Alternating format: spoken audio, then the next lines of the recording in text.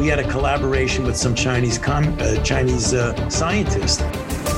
Here we have a vaccine. What is the problem? Get over it. What we are very proud of now is that we penetrate the cabinets.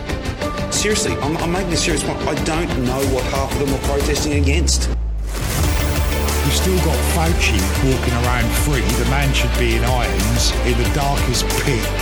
As much as he touts that he cares about it, he doesn't. This is our revolution. It's not theirs. Don't let them take it from you. Don't let them convince you that it's their revolution when in fact it's not. It's ours. And we will have it. It is Tuesday, the 20th day of December, the year of our Lord 2022. I'm Johnny Anderson alongside Bruce Adams and Pavel. Bruce, we'll start with you today. How are you? Healthy and alive, yeah. Doing well. Great. How was your weekend? Pretty good. Uneventful. Just kind of prepping for the eventual ripping up the flooring sometime next year, whenever that'll be. Soon, I hope. Yeah. Don't want to do that during Christmas. I mean, you're not going to find any companies that are going to do it this time of year. They're all going to say, I would be fine with having it ripped up at Christmas because I wouldn't be here. We'd be at the grandparents those days, but nobody's going to do it on Christmas. It's been like a month ago that we put in the claim and everything, and we've had all the people out doing the measurements and blah blah blah, all that, and we were just waiting on. There was a 2-week window before everybody goes on vacation for Christmas. And, obviously we didn't hear anything. So I figured, yep, next year. And Pavel, how are you today? It's good to see you.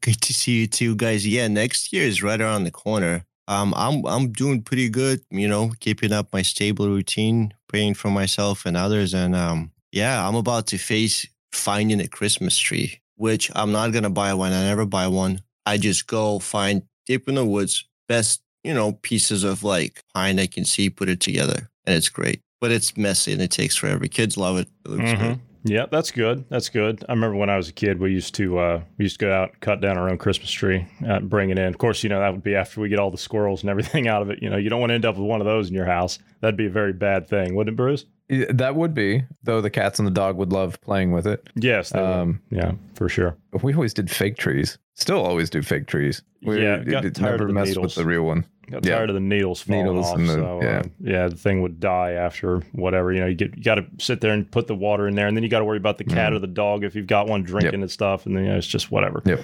So anyway, nothing but fake trees. I'm putting mine up tomorrow. Actually, I've already got one up here. You guys see it right here. Yeah, this is that one right there that doesn't exist. Yes, that one.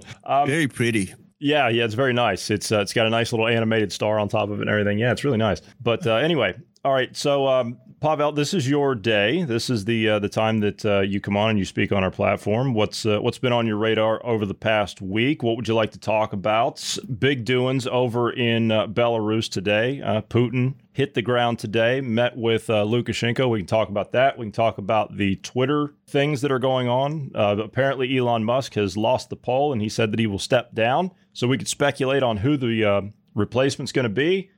We could talk about new waves of COVID. I mean, all kinds of fun stuff, or none of those. So whatever you like. You've got a notebook. I see you're holding a notebook up there. So where would you like to start? Oh yeah. I came prepared this time. So let's start with Belarus. There's probably people listening to us who've been there. I know there are actually, or people in Belarus that are listening to us. The people in Belarus. This is what I feel like I need to express. If Lukashenko is controlling Belarus and people, and either way, if they're faced with basically, war, those are the partisans in World War II. They all died out. Those are the people that just fought Nazis. And the second Belarus front, the woods there, everything is just full of trenches. There's war everywhere. Everybody remembers everything. And the kids that see in Belarus, there's actually family connections. So the stories are passed down real well. And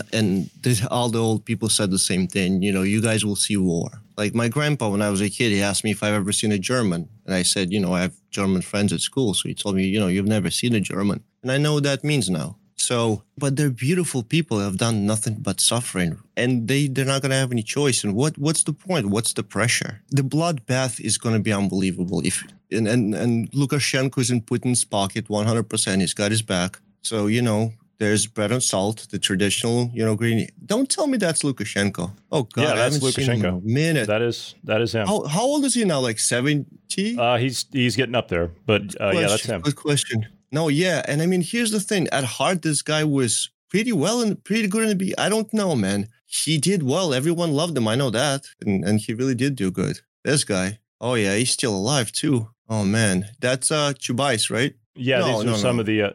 These are some of the military guys coming in to talk in the conference. Okay. Yeah. Yeah, that's just none of it is good. It's all everything I see pains me. I would put it that way. Putin saying, I mean, I don't even have to hear it. I don't hear what he's saying. I can tell he's saying, well, you pretty much, you guys wanted it. Here we are. This is where you are now. Lukashenko's 68 or 69, by the way. Basically, Putin is saying that Belarus is not only our good neighbor for whom we work well together, but we need to forge a new alliance with military cooperation, science, diplomacy, and we need to work out new trade agreements with each other. And Pavel, you're laughing. That's the typical speech, though, is what you hear when you get two of these leaders of this type together, though. Well, it's so like it's like it looks. I mean, I feel like you guys take it like it looks so formal, but really, it's like it was a given forever. They're just basically sitting there laughing, saying like, "Well, this is a fact now. We have definitely working together and better than ever. And come get us." I don't know, man. It's just I don't understand. I don't understand how other people don't see what they're messing with. And aside from politicians, it's kids that are going to be fighting these people. If this happens, it's going to be like whoever American kids fighting these guys, and it's not. There's nothing good about that from any perspective. I heard that, and this was just speculation over the weekend, I heard that they're looking, at least as in like they, when I say they, I'm talking about the Russians, they're looking to create a buffer zone in Ukraine, if you will. Do you think that there's any truth to that? Do you think that's a logical step that they want to take or something like that? They want to create a buffer. But then again, I mean, if you do that, then you also have other countries that you have to worry about in Eastern Europe as well, most notably in Ukraine. I mean, that's where the conflict is. But I'm hearing from certain people that have and talk to people on the ground over there, much like yourself, and they say that that's what the ideal circumstance is what they want to do is in like the Russians. They want to create that buffer zone and to where there's basically it's like a no man's land. Correct. You over advance, fortify in the back, and then you retreat, and then you start working out logistics and politics. And for a long-term war, I guess, World War II lasted 5 years. Cold War, lasted forever. I mean, how many wars? America has been steadily in the war every, what was it, 20 years? Like since beginning of America's been in the war every 20 years. I think that's a fact. In my lifetime, yes. It's always been in a perpetual state of war. I mean, so it is the most warring country. Excuse me. Yeah. No, you're fine. We had a small drawback there in the 90s, but I mean, I guess you could throw in the conflicts that we had under the Clintons when Clinton bombed the Serbs, which was absurd because they were our allies against Nazi Germany in the Second World War. So there was that whole conflict between Kosovo and Serbia back then, and we took the side of Kosovo and not Serbia. And then on top of that, we had the first Gulf War. Then we had the second Gulf War, but that didn't come until George Bush. But that happened after 9/11. So we had a small reprieve in there. At about the same time, there was that conflict that you mentioned between Russia and Chechnya at that time in Eastern Europe. So the whole thing. Well, no. During 9/11, wasn't it Georgia? No, yes, but I was speaking before that. I was actually speaking back in the 90s. I'm sorry, I didn't mean to jump ahead. What you're saying. Yes. So my bad. Yeah, during the Clinton years, not only did we have that incident going on between Kosovo and Serbia, but Russia and Chechnya had their conflict going on as well, and so the whole region was in turmoil. It was horrible. Yeah, and and that's what happens when, no matter for what reason, war just takes over. So the Chechen war. Okay, I don't want to talk about that subject because I only want to stick to saying things that are nice about people that I haven't met. I had bad experience at the time I was growing up in Russia, during those wars. But what I can admit to is I've grown to respect them very much as very tough, good soldiers. So that was incredibly bloody. And on the other side, I mean, what was the point of that war? Who was in the way? No one knows. What about Gaddafi? When Gaddafi got taken out? Gaddafi, obviously, that came, well, actually, that was about 10 years ago, I think, now. But Gaddafi, the whole incident with Libya,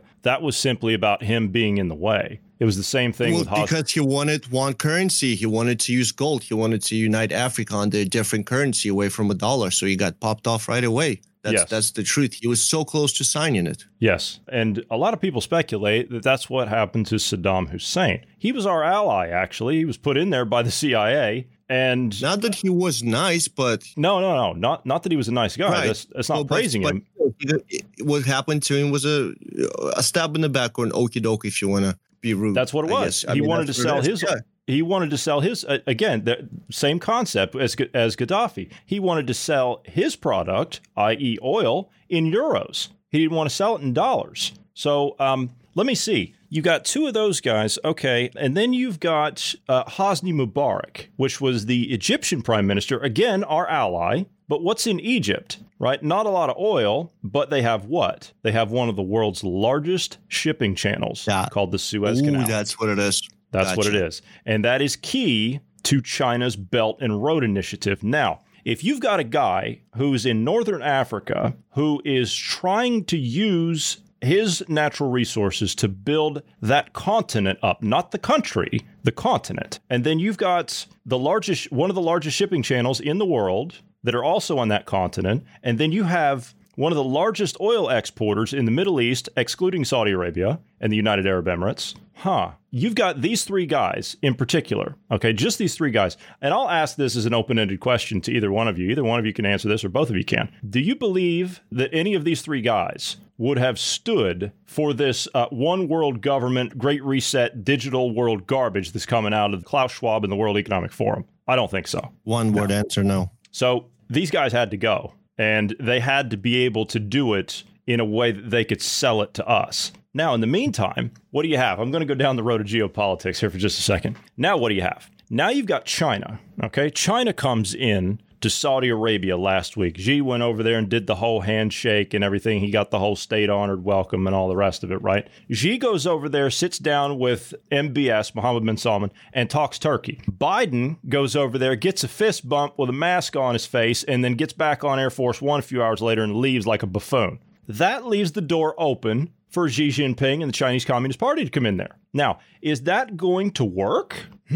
Let me think. No. That's not going to work. Their little deals aren't going to work. Let me explain. When the Chinese established their Communist Party rule within China, they adopted the old Soviet system, as in all of their little tiny little Politburos all over the place. You got the little councils and everything running everything, right? They also adopted the tactics of doing things in countries. So what happens when China goes into a country? What's going to happen when China goes into Saudi Arabia? They're going to do a deal on oil, right? Xi says, well, we need to get rid of the dollar. We got to get rid of that. That's got to go. The petrodollar has to go. We need to do the oil deals in yuan, which is in the Chinese currency. Well, here's the thing. When we did our oil deal with the Saudis, the whole premise of the petrodollar was we're going to ensure the protection of your ships and the exports to the world backed up by our money, insured by the military might of the United States of America, right? That's what it was all about.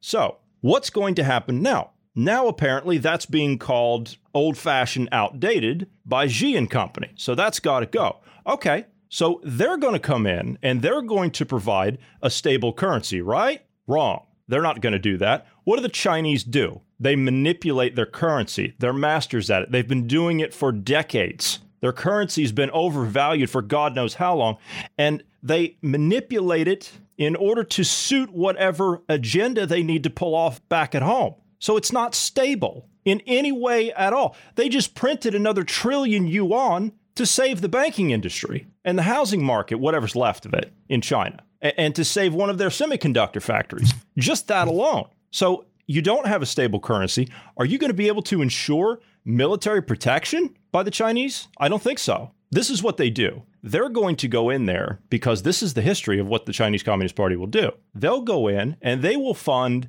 a a proxy group inside Saudi Arabia, and they'll attempt to overthrow Mohammed bin Salman and company and all of the royal family in there. That's what they will do. And they will take those resources for themselves. At least that's what they'll attempt to do. But you see what the United States has been doing? We've been doing arms deals with the Saudis for a long time now, many decades now. That was also part of the deal because they were fighting proxy groups trying to overthrow them from other countries, most notably Iran, the Houthi-backed rebels out of Iran. So is China going to be able to ensure all of these things? The answer is no. They're not. All of that is going to end in a very big disaster. And as Bruce and I were talking about it privately last week, it kind of seems like it was almost set up that way on purpose. So I'm not really concerned about this deal that Xi and the CCP are doing with Saudi Arabia. I think the Saudis are going to realize that that's a bad deal, and they're going to come back on board with the West one way or the other because we're able to actually ensure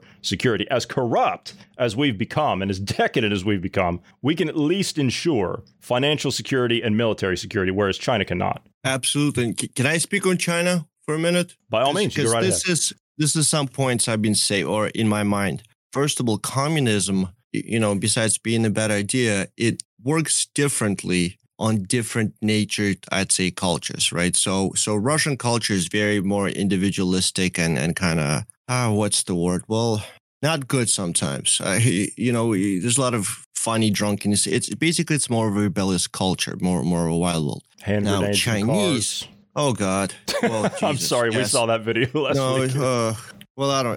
The video. Okay, fine. So, but the Chinese, from what I've seen, they make amazing drones. I've seen a living brick factory. You know what I mean? They're like ants. I've heard insane stories of Chinese engineers and a team of 10,000 workers would build like 10 miles of railroad and a whole station in like 24 hours. There's one guy putting wires in, the other guy's already painting the other side of the wall. So I think people underestimate Chinese a little bit. Their tactic to rebuild all the highways, one thing, the Silk Road, that's one thing.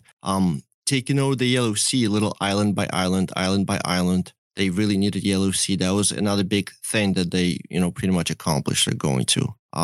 That channel is a key to the Middle East. You're right. I don't think China is going to go for it. It's too far a reach. I think China has so much land. It basically almost faked it till it made it. It's been faking it, but it's so close that basically Chinese do this. They're like a turtle. They'll fake it till everybody dies off. They're patient. They're patient drones. They're okay. That's just how I feel about Chinese soul or people. Anyhow, the way you talked about the market and how they, manipulate the market when they say about their market. Basically, there's like a military council on market. Like they plan all this. They try to do everything possible to influence everybody else's everything. Chinese are so resourceful because they're poor, even though they kind of seem like they're not. So yeah, it's a weird thing, but. If anything, they're not stupid and they play the longest game. They're patient. The deal we were talking about before with China, I don't think it'll go through officially. I think they're too smart to see what's going on. They're too business oriented. They see what's going on in the rest of the world with the Belt and Road Initiative that you're talking about. They can't. They won't. I mean, it makes no sense to go along with it. Well, I'm sorry. Hey, what, Bruce? I'm sorry to what you're saying. They don't mind cutting off their arms. Do you know what I mean? Like about what you're saying. If they extend, they have no problem. Forget about that. So. Yeah. But I'm not saying the Chinese are too smart for that because the Chinese, I think, they're looking to be as much of a disruptor and cause as much chaos as possible because it benefits them in the long run. So I think they are offering the deal legitimately, but I don't think it's going to go through. It makes no sense to go down that road. But then again, we're in a post-fact era, so maybe I don't know. Is basically what I'm getting at with the times that the way they've been lately. I could be completely wrong. Okay, so imagine this, right? What if the whole time the Saudis have been stocking up resources to one day just be like, hey, we're perfectly allied with China and send them like $1 billion trillions. So in the week, China, becomes like the world's biggest, mightiest army. I mean, that would be crazy, but I mean, obviously it wouldn't happen, but man, The thing, the amount of pre-planning and build-up they would have to do before all of this, the Saudis would have to be sitting there like building up gas and oil and gold and any other kind of asset that they can have, and then go to the Chinese and be like, hey, we're going to get off the petrodollar and we're going to go with whatever, gold, or we're going to go with, they can't go with the yuan because, as you said, they play with that so much. It's an unstable currency. So Saudis don't appreciate unless they don't appreciate yeah, they don't like that. That's what I was saying too. They're business minded. Yeah. The Saudis are. I don't think the Chinese, at least the CCP, they're power and control. That's why I said they are more apt to go in and start funding proxy groups and proxy armies to overthrow the Saudi government and the Saudi royal family and to just take whatever the country has in resources. They're more likely to do that. And of course, if in Saudi that turns into another proxy group, which it would turn into another proxy army with the West and all the rest of it, that would essentially be what you've got in Ukraine, but it would be in Saudi. And so you've got one side backing the other, and so on and so forth. That's what it would become. And then, of course, to the victor go the spoils, right? So it's like an engineered calamity until there's just still at the end going to be just one currency, one type. There's still going to be someone on top. Correct. And there was a book that was actually written not too very long ago. Actually, I'll tell you what, I'll get you the actual date on it here in just a second. It was written in 1997. And this book is called, it's a great book, by the way. This is called The Grand Chessboard by Zbigniew Brzezinski. In this book, his concept of what it meant to control the world was quite simply to control the Eurasian landmass. And so if you could control the Eurasian landmass, which is what the Chinese are attempting to do in their Belt and Road Initiative, then you can control the world because that's where the resources are, excluding Africa and South America, of course. To this point, this is also this other concept comes out of Brzezinski as well. And this is something that they tried to do and at least start the ball rolling under the Obama administration, which was to run right up to Russia's doorstep and encircle them with our missile systems, our tactical missile systems, all throughout Eastern Europe. And so what do you do if you do something like this? What does that accomplish? You isolate Russia. If you're Brzezinski, right? I'm not saying that this is what we should do. I'm saying this is what Brzezinski was doing. You isolate Russia. You isolate China, which we're doing that now through economic means, are we not? We're isolating both of these countries. So what does that do? That drives them together. And then you take Saudi Arabia out of the equation. Where does that put China in terms of oil? China has no oil natively. They have to import it. All of their oil is imported. If China cannot get oil from the Middle Eastern countries, what does that leave them as an option? The oil fields in Eastern Siberia. That's all they have. So if you turn these two countries against each other, if you isolate them, you drive them together, and then you create friction and you turn them against each other. That's what the goal is that they're trying to accomplish, at least in my opinion. I'm just coming to that conclusion based on what Brzezinski wrote about, because that's exactly what someone like him would have done. This is really, really scary to me because World War II, I read this somewhere. Christianity was not globally spread prior to World War II until like the last, 3 Christian biggest rulers, like the last of the Ottoman Empire, like the point being is the biggest war was just like 3-4 people getting together and saying that we will do this. It's insane because even this, I think, just comes down to 1, 2, 3 people shaking hands and they're not enemies. The whole like there's a level that's above war where there's no downside to war for those people and nothing but upside for them. I think it goes down to just insanely tiny amount of people with this immense power to just send the order down and spread it. I think the real rulers never left, I think. And it seems like the deeper I look, the more it seems like there's somebody above just rulers of the world, It doesn't make sense enough that there's got to be another reason for it. It's consistent. It's so consistent, the cycle of giant wars and everything else. And none of them make sense.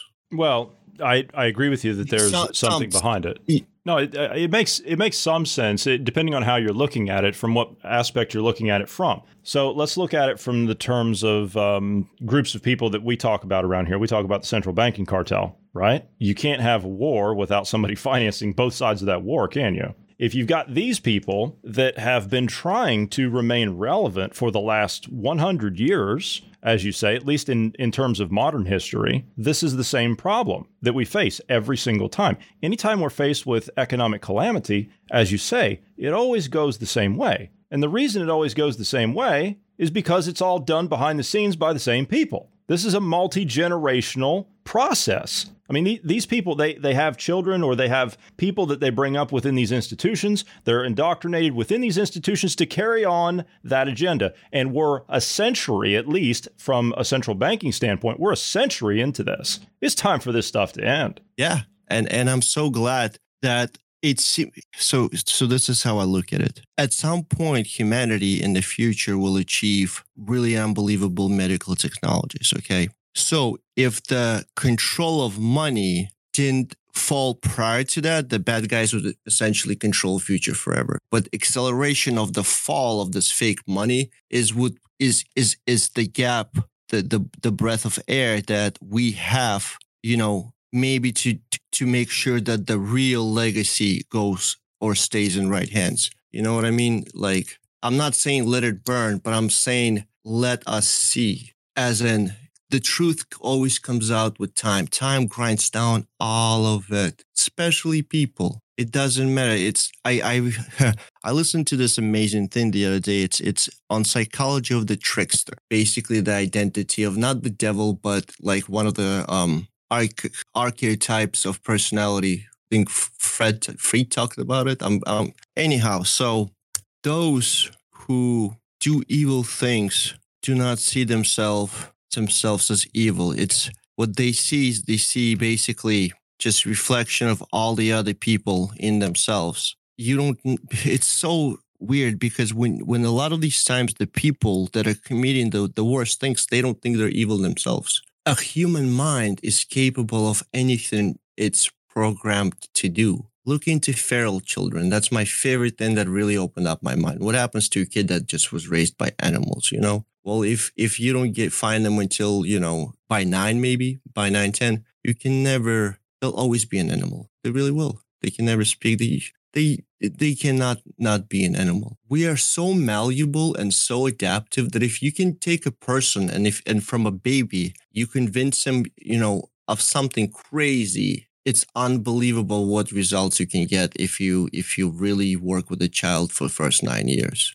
And the gap of understanding what real training is versus what they may or what people perceive, what the education and training is. The gap is so immense because you don't unfortunately grow some things later in life that you can grow quick enough in those years. Perhaps I'm wrong. Maybe there are ways. I don't know. I just think everybody can always get better and it's up to them and it's possible, which is optimistic. And I'm always going to be optimistic. But however, for the sake of the children and their children's early years are the next 100 years for everybody else. Do you know what I mean? Like the generation of kids now, if you get them right, the next 100 years will be good and it might spread. But unfortunately, we lack education globally, especially in the United States, Africa. I mean, the worst thing that a society or a civilization can do is dump its resources on basically everything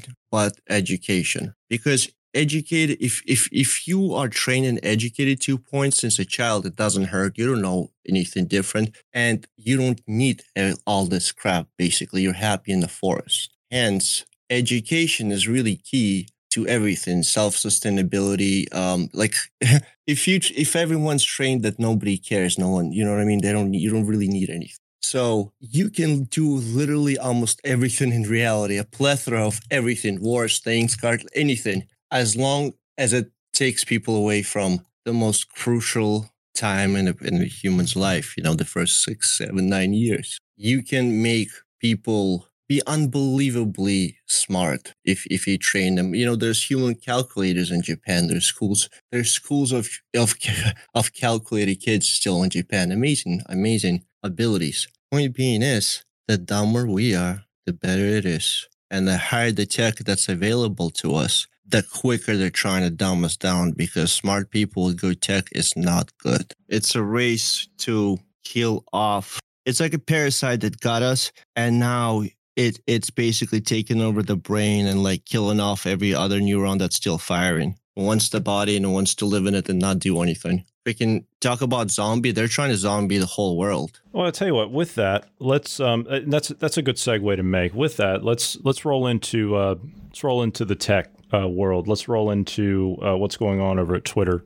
We can talk about Musk here in a minute, but or actually maybe we can lead with that. He put out a poll yesterday saying that he would abide by the results of the poll if it came out that it didn't even go in his favor, or maybe it did. I don't know. People are speculating. So he put out a poll asking if he should step down as the head of Twitter. Okay, well, 17 million people, at least what I saw this morning, 17 million people voted. And I think it was like 56% of them voted, or maybe it was more than that, I'm not sure, voted for him to step down. So yeah, it's like 57 to 46 right now, I think. I just looked at it a little while ago, yeah. Okay. At the moment, it looks like that, at least at the moment, it looks like if that's the case, then if he is a man of his word, then he will step down. He also put out an interesting tweet yesterday. He said that Elvis is in the building. Well, whenever you say something like that, or you say, Elvis has left the building or something like that, or just, it's an expression in America where a very famous person is in the building.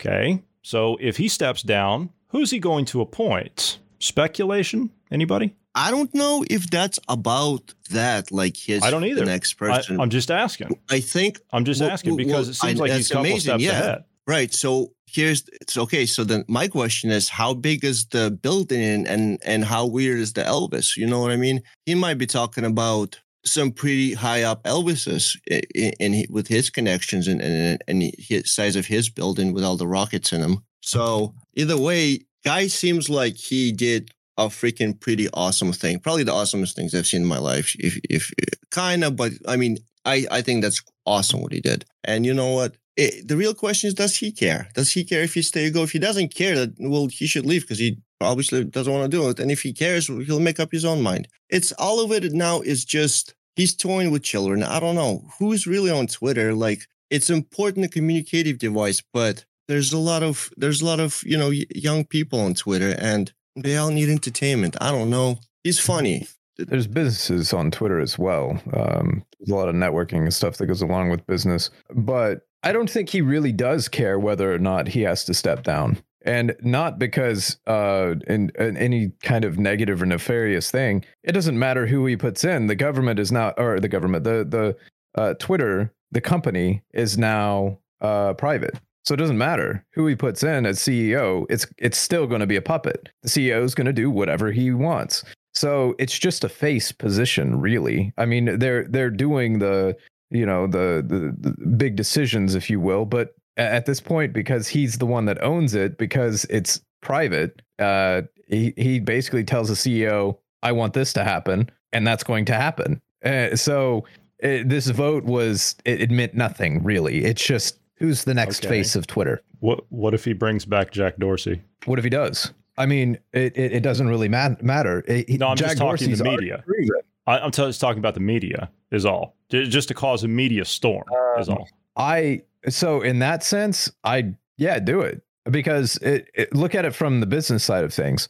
Dorsey already knows the inner workings of Twitter already. He's already shown that he's a good puppet. So why not? I mean, you as Elon Musk, why not? And then the rest of Twitter, I mean, you guys seem to be fine with Jack Dorsey being there.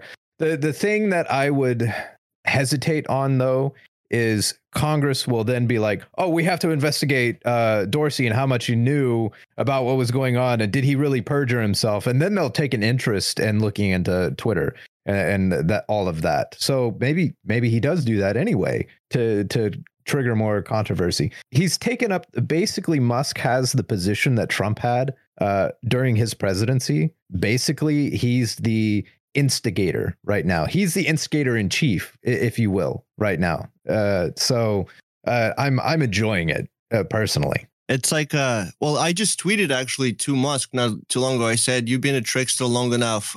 Pass the torch with honors. We need the next funny guy, and this to keep happening, because the only emotion that can, like, what it kills fire is laughter. So we don't want to get angry, and none of us want to break the law or hurt anyone. So through satire, we can vent negativity. So I hope it gets worse and funnier, and I hope it starts raining frogs, and then freaking leftists start freaking out. I don't know, man. To be fair, I actually am fine with him being on Twitter still. Me too. I'm good with it. I think he'll still be a voice. I think he'll still be a voice on Twitter regardless. Like I said, I think he's still going to be running things at Twitter. It's just going to be a different face. It's going to be the same stuff, just different face, just a different skin is all it's going to be.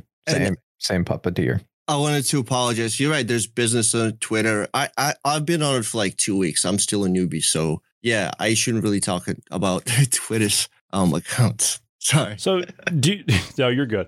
Do you think I have a clip here of Jack Dorsey lying 3 times in 30 seconds to Congress directly. So this would be the reason, I guess, as to why they would put the microscope on if they were to bring him back. Listen to this. Mr. Dorsey, welcome. Thanks for being here. I want to read a few quotes about Twitter's practices, and I just want you to tell me if they're true or not. Social media is being rigged to censor conservatives. Is that true of Twitter? No. I don't know what Twitter is up to. It sure looks like to me that they're censoring people, and they ought to stop it. Are you censoring people? No. Twitter shadow banning prominent Republicans. Bad. Is that true? No. You see? It's not true. It's not. It's not true.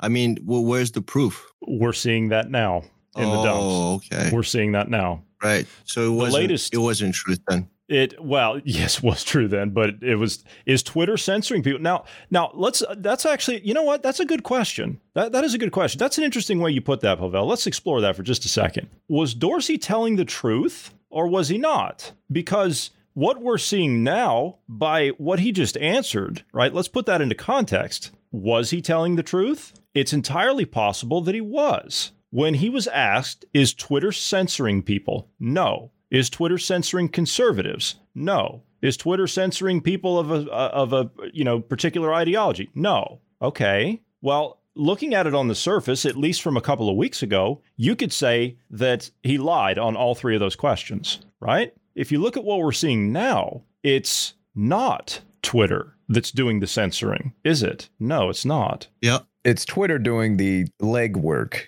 They're the ones that are actually doing the censoring, but they're being pushed into it. Exactly. But I would caveat one thing and say it's possible that Dorsey was not privy to any of this. That is he could have been kept out of the loop. So he could have been answering truthfully to his knowledge. And to your point, we actually saw the communiques between Yoel Roth and the FBI saying, we need to get Jack on board with this in the meeting. So you're right. You're right. It is entirely possible that he might not have been privy to any of that. But at the same time, Dorsey's also said publicly last week that he didn't fight hard enough when the FBI and the government people came in, and it just sprouted and went that way with it. But let's talk about Teleporter for a second. What is Teleporter? I got a little bit more clarification on that this week. So that is the portal that they had to not only communicate privately with each other, so DMing in between them, but there was also something else that platform did. And it's my understanding this is exactly how it worked. So when someone would tweet something, no matter who it was, if they tweeted with certain key phrases or words, it would get fed into an algorithm. It would go through Teleporter. It would be flagged immediately, and it would be flagged on the end of the FBI. The FBI would then converse with the people at Twitter and say, you need to look at this. You need to look at all of these accounts. You need to look at this tweet, that tweet, so on and so forth. And Yoel Roth and the rest of them that they were communicating with said, we're on it. We've got it. Whatever you say. Okay, so they're not media companies, not social media company. They're censorship companies like Facebook. It's not a, connection sharing information company. It's a data mining operation, right? Like Tesla is doing the same thing with their cars. A lot of the companies, the whole point of it is like, hey, this is an ice cream stand, but really it's like, I don't know, a dentist's office that, you eat ice cream. Who knows? But it's insane. So looking at the number 6 dump, Twitter file dump, we were seeing, for example, the government, the FBI, this Specialist Chen or whatever the guy's name was. I forget his first name. Elvis. Elvis, of course. That's right. You know, Elvis is in the building, Why did I Bruce. forget that? Elvis is in the building. Yeah. Maybe that's who he's going to put in as CEO. And maybe that's who was in the building at the time was It could have been, yeah. Elvis Chen. But anyway, or is it Chan? Anyway, whatever. Chan, yeah. Because we were looking at, we were making the comparison of like a 4chan board. Yeah. So we were seeing dumps in or files in that dump that it was like, why were you banning no name, no follower accounts? Like some of these accounts were satire. There was no connection at all to them, or no followings, no major followings, no. They weren't adding anybody big. So like the way the rest of us have access to Twitter, right? So if you want to go on and you want to find those basically small game Twitter posters, if you want to find those, you have to skim through thousands of other tweets with higher viewers than what you're looking for. So this whole teleporter thing, getting the algorithm picking out these tweets based on words that they used as an example, and then they go through and say, okay, yeah, this one is one that we want banned. That is the only way they would have found those. Supposedly they only had 80 employees looking at this, okay, to look at the entirety of Twitter, to sift through the entirety of it. There's no way you can sift through thousands of tweets a minute, even with 80 people. So okay. I'm convinced personally that this teleporter thing, that what's been revealed, that it was probably also a means to filter, if you will, what the FBI seen. So if it had like Trump or election fraud or those kind of terms in there, they were seeing it. That's the only way they would have found those no offense to those people, nobody accounts, the small accounts, small follower accounts. That's the only way they would have found them, even with an 80 employees, even if they had a few hundred employees. I still think it would have taken ages for them to find those accounts.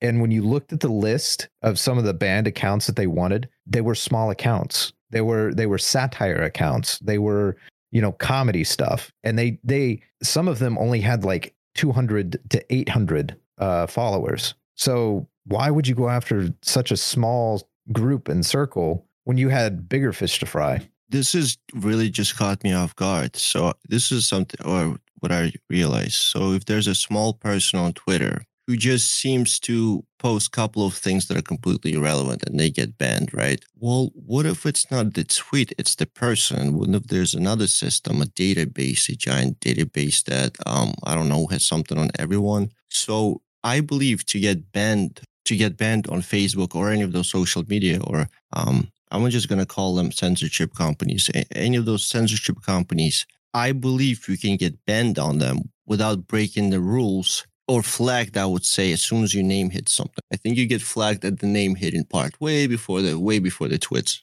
whatever you want to call them. Like, they'll grab the algorithm you're talking about. Those were awesome and super fast a while ago. These ones, man, they're so fast now. The computers, they're so fast. The amount of data that can be processed all at once, and the databases they accumulated on people over the years. I would be a fool if they didn't combine all that and come up with something kind of universal that just, if they want to know who you are, or if they already do, you'll pop right away. I think all these companies are tools of something bigger. If Twitter wasn't there would be another way to censor people.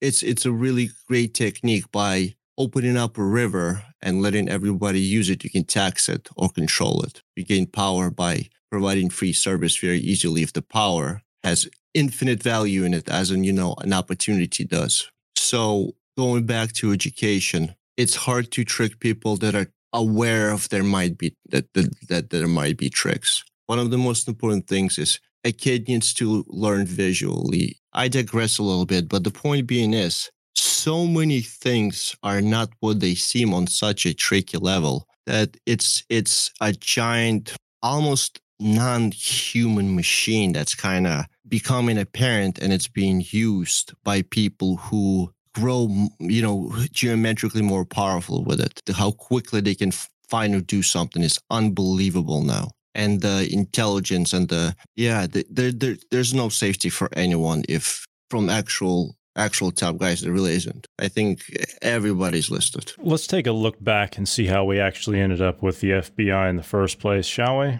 I think that's a pretty good place to start. I mean, obviously, this is the problem that we have behind the curtain, so to speak. So let's take a look back as to how we actually ended up with him in the first place. This is Congressman at the time. He's no longer there. He's retired. This is Congressman Ron Paul explaining how we ended up with the FBI in the first place, why it was actually created. And then we'll go to him. This is back in 1987 is when he said this. And then we will jump to him just the other day, explaining why we need to get rid of it.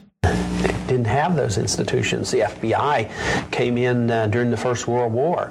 And interestingly enough, the one thing that Woodrow Wilson did, he used the FBI to spy on American citizens and actually arrest them if they disagreed with his foreign policy about going to war in Europe. And isn't it interesting how recent they used it in the Vietnam era? Democrats used it there, and Republicans used the FBI to spy on 100 different groups in this country, including the churches, who disagreed with the policy in Central America. It almost looks like the FBI was designed to spy on Americans who might be disagreeing with policy, especially the foreign policy. So the FBI, although I don't think I could condemn everything they've ever done, because I'm sure some of the investigations and investigation of crime has been beneficial, but that could be accomplished through Justice Department within our states. We wouldn't reject that portion of it.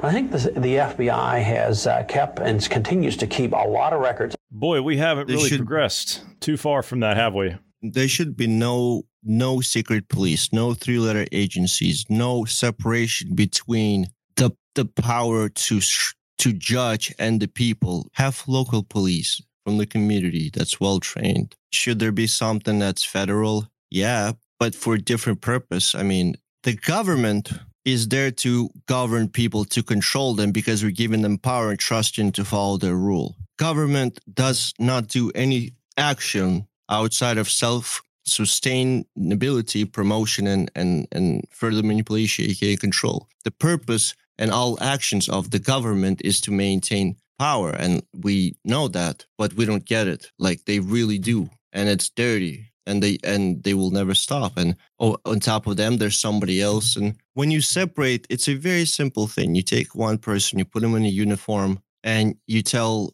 a stranger, hey, watch out for the dudes, in black shirts. They're, shoot laser beams out of their eyes. Just being dressed uniform, everybody's the same. It's a symbology. It sounds symbolic. We're not even supposed to wear clothes. We haven't been monkeys for long enough. None of this is real. I am in a man-made, perfectly geometrical structure. I see nothing that's real around me. No God creations of the sea. No reality. I see walls everywhere. I have a small window that faces a brick wall. Can't wait to go for a walk. We are living literally in a human manufactured boxes, hiding away from anything and everything that is there to look at and do. And instead, we choose to sit in a wooden box and stare at a two-dimensional piece of glass with all kinds of crap. It's like it's not de-evolution. It's almost, if you're that stupid, you deserve it. You know what I mean? I don't want to say that, and I never will. But that's the first step to cynicism that eventually makes you okay with, manipulating, hurting people. They just don't get what's going on. And that's once you cross that line, you become a politician. No, that's right. That's right. And I've always said that I can't go into politics because I'm not a sociopath. I can't do it. But should we keep the FBI? That's the question at the end of the day. Should we keep it? Bruce, you think we should keep the FBI? No, you're nodding your head. No? No. I think what the FBI should be reduced down to is nothing more than a database that law enforcement can use to share warrants with other states. That's the gist of what it should be. We already have. And and we've talked about that off air, and that you've said that we already have that system. So my question is, why do we have the FBI? What recent investigation has the FBI done that has been monumental that local law enforcement couldn't have done. Let's see. You had the Gretchen Whitmer kidnapping. I don't think local law enforcement could have done that. You had January 6th. I don't think the local law enforcement could do that either. What about that pipe bomber? Yeah, I don't think local law enforcement would have done that. Rosenberry. Yeah. Ray we didn't hear anything more about that. Yeah, Ray Epps. What about? Hey, you guys remember the Las Vegas? You remember that shooter that was in Vegas? Have we heard anything else about that? Have we heard any more? Why what his motives were? Who is he affiliated with? No, we ain't heard none of that. The FBI just kind of sealed it up and swept it under the rug. So yeah, that organization can go. There's no benefit that by the way, if you're new to listening to us, all those that I just listed that the FBI was involved in, they were all false flag operations that the FBI did. The only one barring the Las Vegas one, because we don't actually know, that one could have legitimately been like it could have been a literal terrorist scenario. And it could have been someone affiliated with one of the allies that we have that we don't want the American people to know about, like 9/11 and the Saudis. We didn't want that to come out. No, we can't talk about that. No. Yeah. So there's a possibility that he was affiliated with somebody that we don't want the public to know about. It's also possible that he was a Fed. I think we should dedicate an entire episode to this, but I think there's a solution that makes sense, that's practically achievable and fairly fast to literally like fix all this. And it lies, in my opinion, in long term and pretty much in real time, the most powerful people in the world who really can do anything or create, literally on a global scale at any second, it's high-end professional hackers. Teams of high-end professional hackers. If you have organized teams of high-end professional hackers policing things, or are used as this company, we don't know what the hell is going on. Who knows? I mean, is that something that could be done? No. And the reason I say no. Yeah, the reason that's the other thing is really the reason I say the reason I say that can't be done is because when you have high-end organized professional computer geniuses like that, they get recruited by these people and they go and work for them because they get paid bigger paychecks. Yeah. Well, right. That's why it's it's an idea. Yeah. The problem with it as well is the government cannot go in and look at that kind of information without a warrant. Unless they can acquire a warrant, any information that you have, any data, any file, anything, they have to get a warrant to see any of that. That's technically what the Constitution says. Now, we've been skirting that for a while and have been saying, oh, well, you're publicly putting it out there so we can go and get it. It's still data. It's still files. You still need a warrant, in my opinion, publicly available or not. That's what I meant. Like hacker police, like actually vetted people. If it's a dream, you know what I mean? Like, I don't know. That's the only thing I see. There's the only thing that would solve all of this if someone could control telecommunications. Somebody trusted could somehow monitor telecommunications. And so then AI. We need benevolent AI. I would say we need nothing. And the reason I say nothing is when you put someone into that position, you may have put the most beneficent. They are the best for that position, and they will do good with that position. What about the next guy? What about the sociopath that we were just talking about that's looking for power and manipulates the system and gets into that position? Or the people over him are not as good-willed as this individual is. So the more power you give someone, as the phrase goes, power corrupts, and absolute power corrupts absolutely. So this is what it boils down to. You have to err on the side of limited, restricted government versus more government. Can the power be in something that's not even like a human entity? Like, can we have a binary relationship with, like, I don't know, nature, where we focus our need for control? I mean, it seems like there's always one thing, somebody that grabs the power, and everybody the other entity that follows. We need to get rid of the whole concept completely is what I'm trying to say. We need like self-governance and self-sustainability because we have the tech for it. Like you mean America? Well, I mean, like all over the world. America, sure, too. The idea of America. Yeah. The idea, I'm talking about things that are, kind of, these are just dreams. I'm looking for a solution that's not there yet. There are solutions, but they're impossible in our reality. So this is, as the founder said, this is this system is imperfect, but it's the best one that we have and the best one we could come up with. And the basically what this does, if you give all the power to the people, you're not going to have one king or one president or one FBI director that's going to get into power and controlling all of us. The problem is we for the last like 150 years have been slowly giving over our authority over to the government. And now it's the government of specialists who's running everything. And we're running into this problem. It needs to get back to we the people. We the people are the ones that need to be running everything. And we need to be telling our politicians and our quote unquote leaders to no, you're an employee, get back in line, you do as we say, not the other way around. And until people do that, it's not going to change. We're going to continue having departments like the FBI, and it's going to advance to something that's far worse than the FBI if we don't do anything. Let's get to, I got two pieces of audio here that we're going to end on. All right. So this is the first one. This is Ron Paul's explanation, current day, as to what needs to happen with the FBI. I want to talk a minute about the whole principle of the First Amendment and corporations, because a lot of people still are confused that they're private and therefore they can do these things.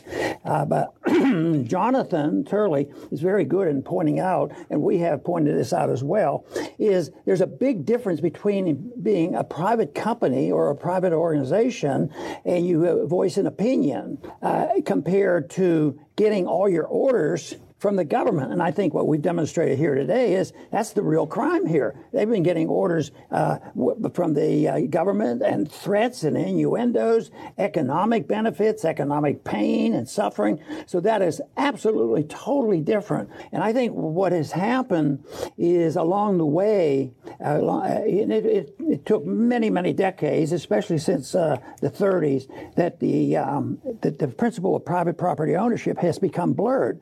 Most people realize that there's a so-called separation of church and state, that if you have a church and you're teaching a certain religion, that nobody has a right to walk into your church and say, I want equal time, get away, I got to give my speech. Everybody knows that's wrong. I just don't consider those concepts that complicated. That's why, on the bottom line, I work very hard at being optimistic, because it's a horrible mess that we've allowed ourselves to get into, whether it's the national debt, the ruination of our monetary system, a foreign policy that has made us commit to maintaining an empire around the world. I mean, and what they've done to the medical system. How could that be easily solved? It can be. Understanding the principles of personal liberties, having a very, very limited government. And one of my suggestions has been that if you get a little bit annoyed what the FBI was doing to us, maybe, my suggestion is, why don't we just get rid of the FBI and see what happens then? I don't think we'll be less safe. I'll tell you, I don't think that for a minute. Bruce, it almost sounds like he was listening to you or you were listening to him or something, and you hadn't heard that clip until I just played it. Yeah, I hadn't. But that's kind of the general, it's the basic idea of what conservatism is. That's what it's always been. Yeah, limited government, restricted government. That's what we need to get back to. And interesting, in there, he was pointing out we haven't really talked about it as much when corporations are silencing people and being told to do so by the government. If you notice the emails, that's all legal. If you were to sue the federal government for their censoring of people, you would lose. And the reason I say you would lose is the way it was worded. Everything in there was a suggestion based upon their policies, they being the social media's policies. So technically, what they were doing was technically legal. But we don't know. Here's the bottom line. If the government was trying to coerce these companies into doing something, you would have to see some kind of coercion, right? It never got to that point. The government simply said, "Hey, we think these posts are in violation of your policies, and whether you take action or not, that's at your discretion." That's how they did. That's how it was worded. It's almost kind of like, the mafia saying, "Hey, that's a nice house you got there." It's basically what was going on. There was no actual coercion that went on in speech, but it was implied. It's a nice house you got there. It'd be a shame if something happened to it. I don't even think about any of those social media companies. I just see government on the left, people on the right in a straight line. It doesn't matter what's the tool that the government uses to censor us, how it does, the thing is the same. There's no difference. There's government, and on the other side is people. Everything that's in between, whatever it is that censors us, is illegal, unconstitutional, I think, right? Yeah, you got it. That's it. There should not be influence of government on decision of companies. Like I've gotten a lot of advice in my day. A lot of those advices I took as, oh, that's cool. Some of them I was like, yeah, this is not a choice. It sounds like a choice, but it's not. And we all know we all had times like that. So how arrogantly douchey can you act to people? Using words to hide obvious, just wording to hide obvious meaning is childish. Everyone sees it, and it's just insulting. We all know what's going on. It's just most of us are too busy with our lives, too much on our plate already to worry about anything else. Do we care? Of course we care. But dog needs to be walked, car needs to be gassed, and it keeps going and going and going. We're all starting to care. I would like to end on this piece of audio. This is a very powerful piece of audio. I saw this today, and it's very fitting. And I've been trying to figure out how I could work it in this week, and just so happens the way that this conversation is going, it works in perfectly. And I think Pavel, you would relate to this, what I'm about to play. And the reason I say that is because we've been talking about local government and what we can do at the local level. You're talking about how they change words because they think that you're stupid and people don't see them for who they are and what they're doing. This gentleman I'm going to play, I don't know his name. The only thing I can surmise is that he's an immigrant from Cuba and he fled communism to the United States. And he's sitting in his local council meeting addressing these scumbags up there on the panel. They're selling the people Marxism and communism that killed his family in front of him. And he's talking to them, calling them out for who they are and how despicable they are for deceiving people. I want to know what is behind it. Do you know what is behind it? The problem that we have in this country with this Marxism. Marxism is not coming. Marxism is here. Marxism has been in this country for quite a while. And the politicians allow that because they are ignorant or they're part of the plot. Don't sell me this. A very powerful man tried to sell me this 50-something years ago. I didn't buy it. They put this dog and pony show saying, hey, we're going to protect you. No, what they did was enslave a country. They destroyed the country in the same way that this country is going to be destroyed if we continue in this round. You can tell me anything you want. I am a free man. I become from a free people, from a free country, from a free family. I get to this country due to liberty, to freedom. This country opened its arm when I need it, when my life was in jeopardy, for the only reason that they refused to accept communism, that they refused to accept subjugation. Come on, tell me I'm wrong. I've been there when you probably start learning how to walk. I was there. I was when I saw the assassinations. The people who were killed for free. And you're telling this to the people here, and the governor of this state come here and say no. We need registration. No, my friend. No, my friend. You don't sell this to me. You sell this to the people who do not have self-respect, self-determination, and they are weak, and they love to be subjugated and be dependent on the government. You don't sell that to me, sir. You don't sell this bill to the free men and women of this country. This is a treason. This is an assault to the dream of the founding fathers. They didn't die for this.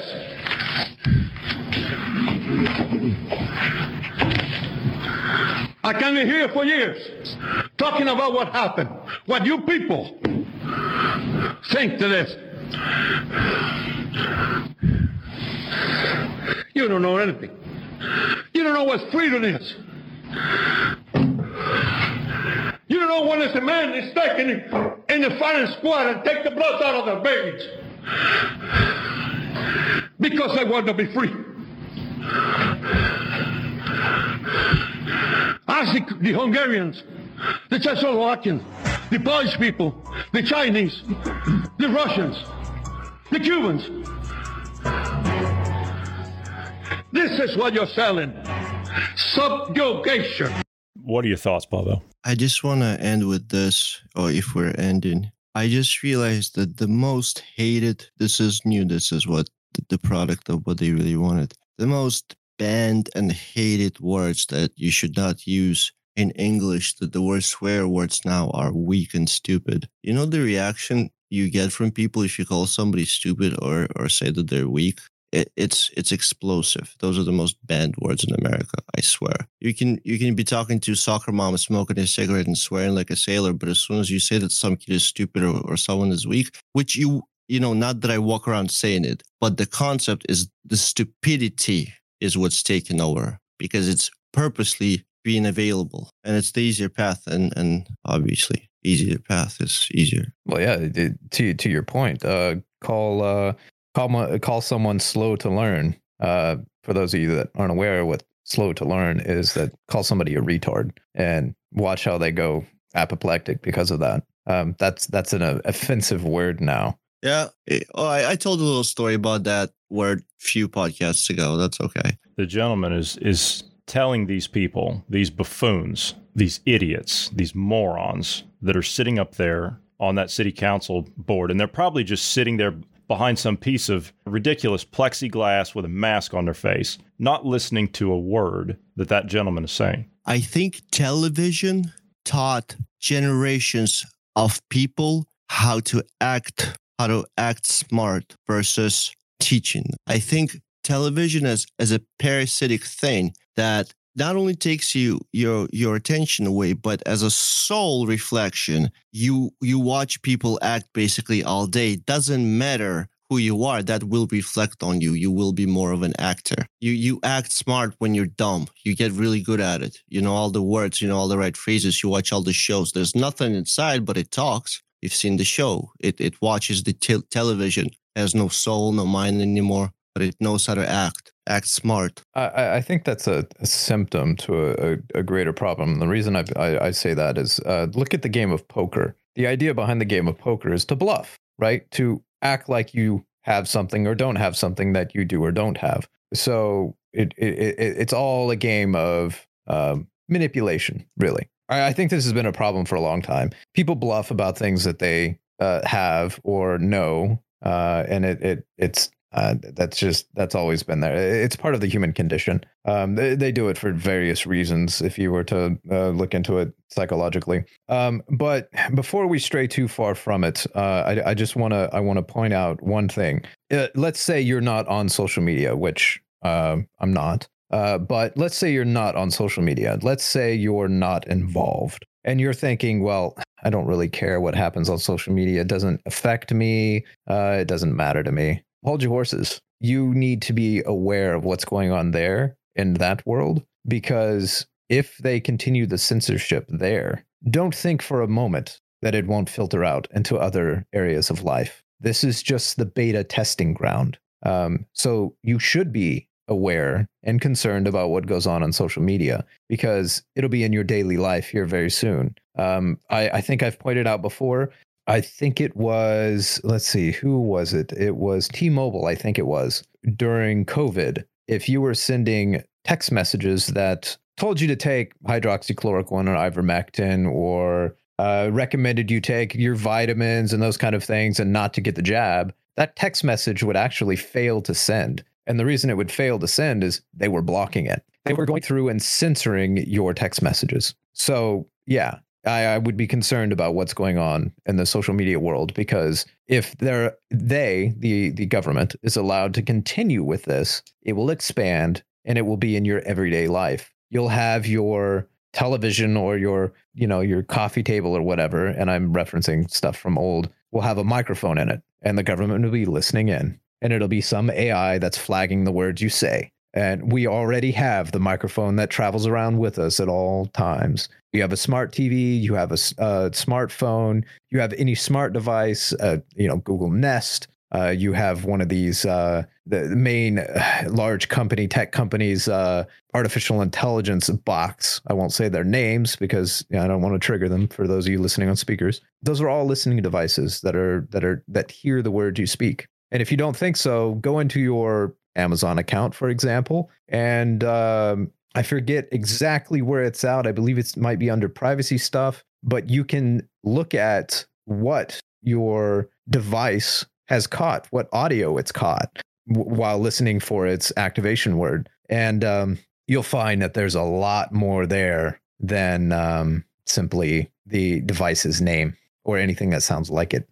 You have an excellent point, man. I just want to comment on it a little bit and ground it real quick. What's really scary to me, and it's scary because people don't know this. Well, anyhow, the web is really small. The web is there to, it started as a good idea, but what people call the internet, it's really the World Wide Web, and that's tiny, okay? It's growing, but it's small. The internet, it's gigantic, and the internet is what everybody, but, well, if you're using Google, you're not using the internet. That thing never stopped growing. So the telecommunication abilities, the real internet for outside of Google, I'm not even talking about dark web.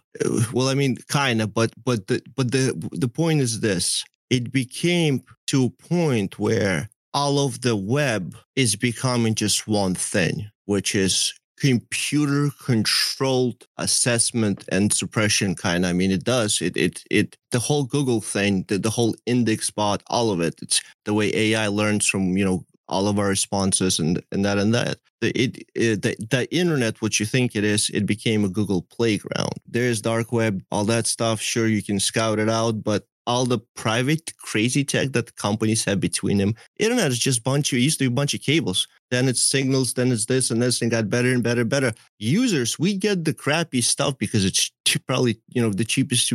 It's cost effective. It's definitely by far not the fastest, the latest. Bell Atlantic is where it all started, is when the control of I believe Bell Atlantic started first cables that laid internet. Well, I mean, yeah, they laid cables under they laid cables under the ocean. So yeah, so I am so tech, I guess, scared of, I don't know. I just really feel that communication controls the world, and who controls communication, who controls money, controls the world. So you take money to control the people, and you control communications to control what they say, and you're good. So those are probably the two people that are getting together and saying, hey, let's have a war. It's well said, sir.